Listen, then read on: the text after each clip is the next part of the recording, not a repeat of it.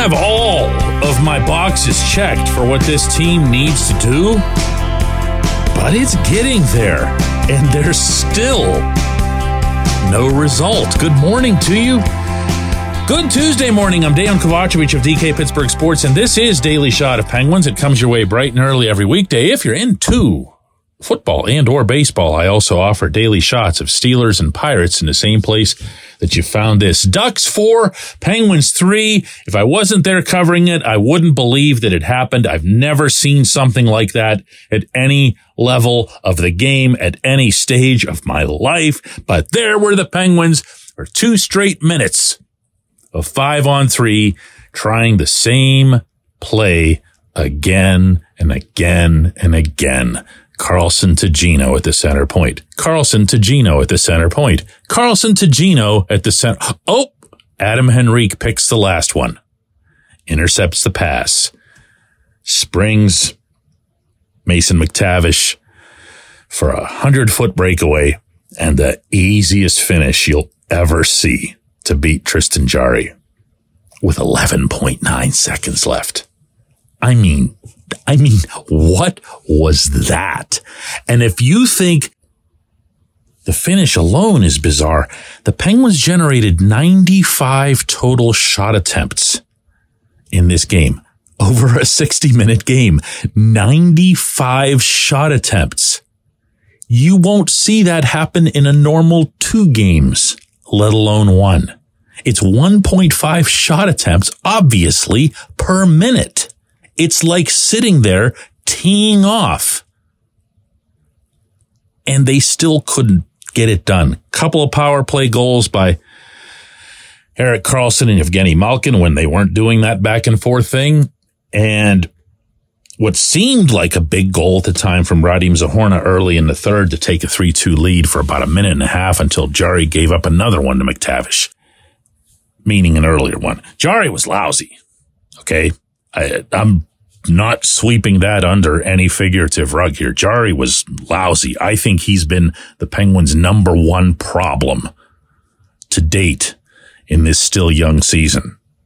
He's got an .893 save percentage. He's a $5 million goaltender. Gave up 3 short side goals last night if you count the one that was erroneously, in my mind, waved off for Anaheim. That's not good enough. But other than that, other than the goaltending, and I know, other than that, how'd you like to play, Mrs. Lincoln? The Penguins are pretty much doing what it is that everybody'd been kind of pushing for. Think about this. They've had all the possession. They've been tough on the puck. They're not throwing the puck away. They're not really making mistakes.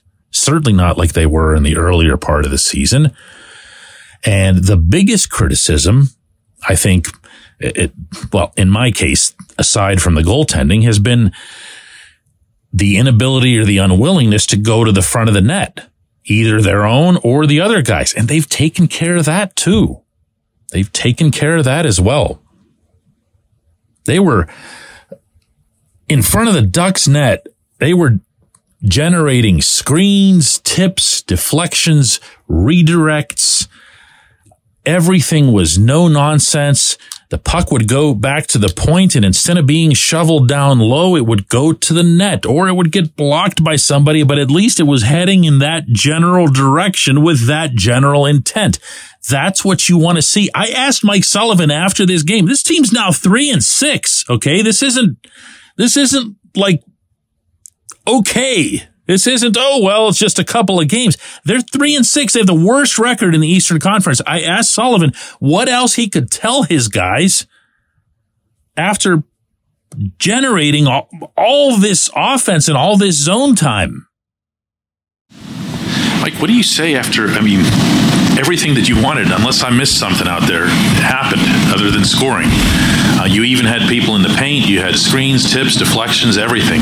What do you just assume that it's going to be like, here's a logjam, we're just going to break through it eventually? Well, I'd like to believe with the types of chances that we're getting,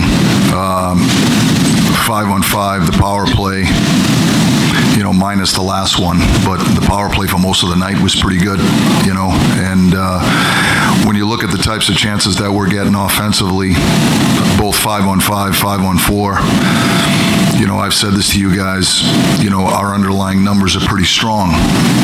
And so when we drill down into the details and we look at just the process and are we generating opportunities, are we defending against some, it's not perfect out there. It's a game of mistakes. It is what it is. But I think when you look at the body of work here over the last little while, we've had a fair amount of opportunities to score. We've carried the play a fair amount of the games. Like I said, we haven't. I don't think we've got rewarded for some of the efforts. We just got to stay with it. I know this man, okay? I've known him for a few years now, and I can tell when he's upset or disappointed in the players or their effort or their will or their togetherness. None of that is the case right now. He's not happy with Jarry. He made no secret of that, giving a one-sentence answer as to what he thought about Jarry's performance to date. Just saying, and I'm paraphrasing, this is the way our whole team is going right now. Some up, some down. But he's not really in a great position to say, hey, let's really try some different things here, because the stuff that they tried in this game, so to speak, generated 95 total shot attempts. The Ducks don't stink anymore. The Ducks have actually been playing pretty well. And oh, by the way, they became the first team to beat the Bruins this year with a pretty impressive little rally and all. So to do that to this opponent and not come away with the result is not the kind of thing that you as a coach are going to take back to your office and say, man, I totally blew that one. A coach in hockey, and this again goes to everything from the NHL on down, can only strive to create chances and, of course, to minimize chances in their own end. They've done that. They've done that. Even within the concept of, well, you're creating a lot of chances, but you're not banging away at the rebounds and you're not there. They're doing that. They're doing that. If you don't think that they are, that only tells me that you haven't seen the last 3 games, with the exception of the third period against Ottawa, which I didn't like at all. But from Colorado, the first 2 periods against Ottawa, and now this entire game, they've done that. They've done that. So what are they missing? Well, they could use a couple of saves from their $5 million goaltender. They also could just use, being honest here, some puck luck. Maybe they'll get that Saturday night in San Jose. When we come back, J1Q.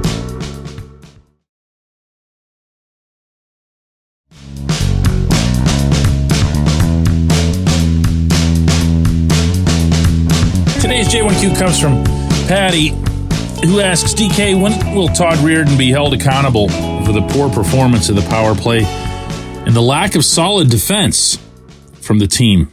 Both of those being his responsibility. I'm sick in particular of the power play being thrown out there with no change, doing the same thing and getting nowhere. To clarify something first, Patty, Reirden isn't really in charge of the defense. What he is in charge of is distributing them over the course of the game.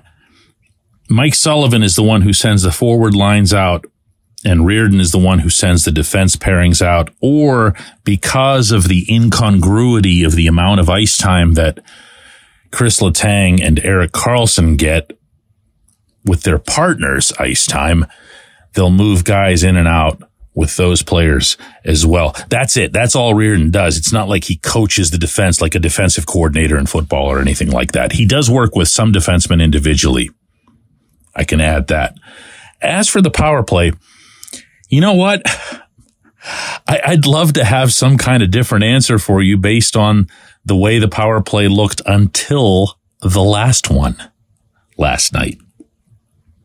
But when you see 5-on-3, 5-on-4, for most of the night, the Penguins generated good shots, good traffic, okay movement.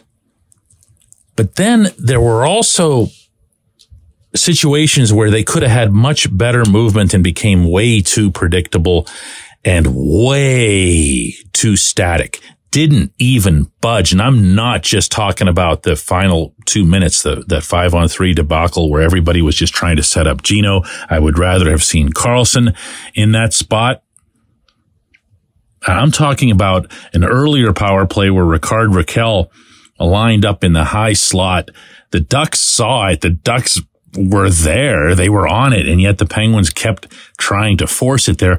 That's an indicator that you don't have a great plan.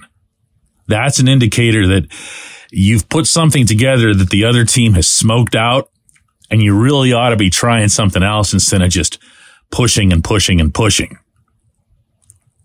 But for the most part, see, I don't mean to keep taking Reirden off the hook for all this stuff, but Patty, he doesn't really run the power play either. The players do.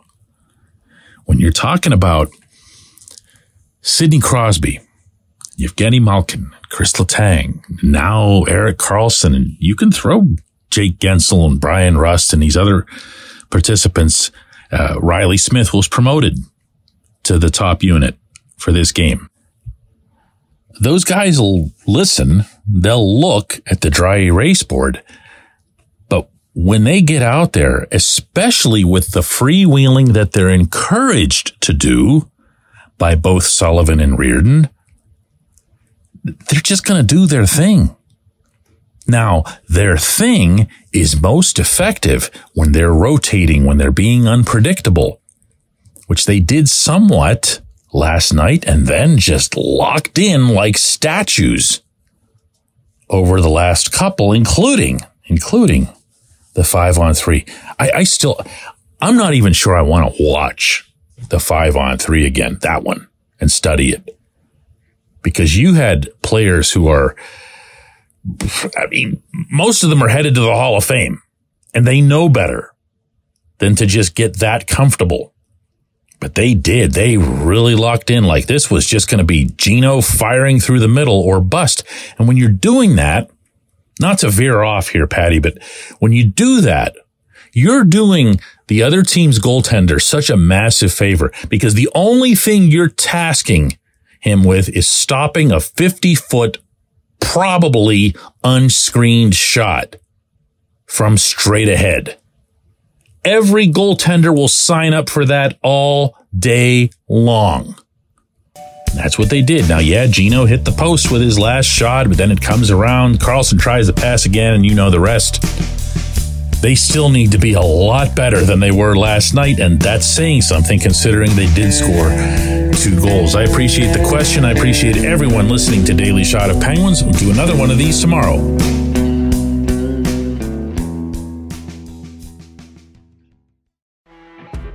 You know when you're listening to a true crime story that has an unbelievable plot twist that makes you stop in your tracks? That's what our podcast, People Are the Worst, brings you with each episode. I'm Rachel. And I'm Rebecca. We're identical twins who love true crime cases that make you say, didn't see that coming, and we hate the people responsible for them. Listen to People Are the Worst now on Apple, Spotify, or wherever you get your podcasts.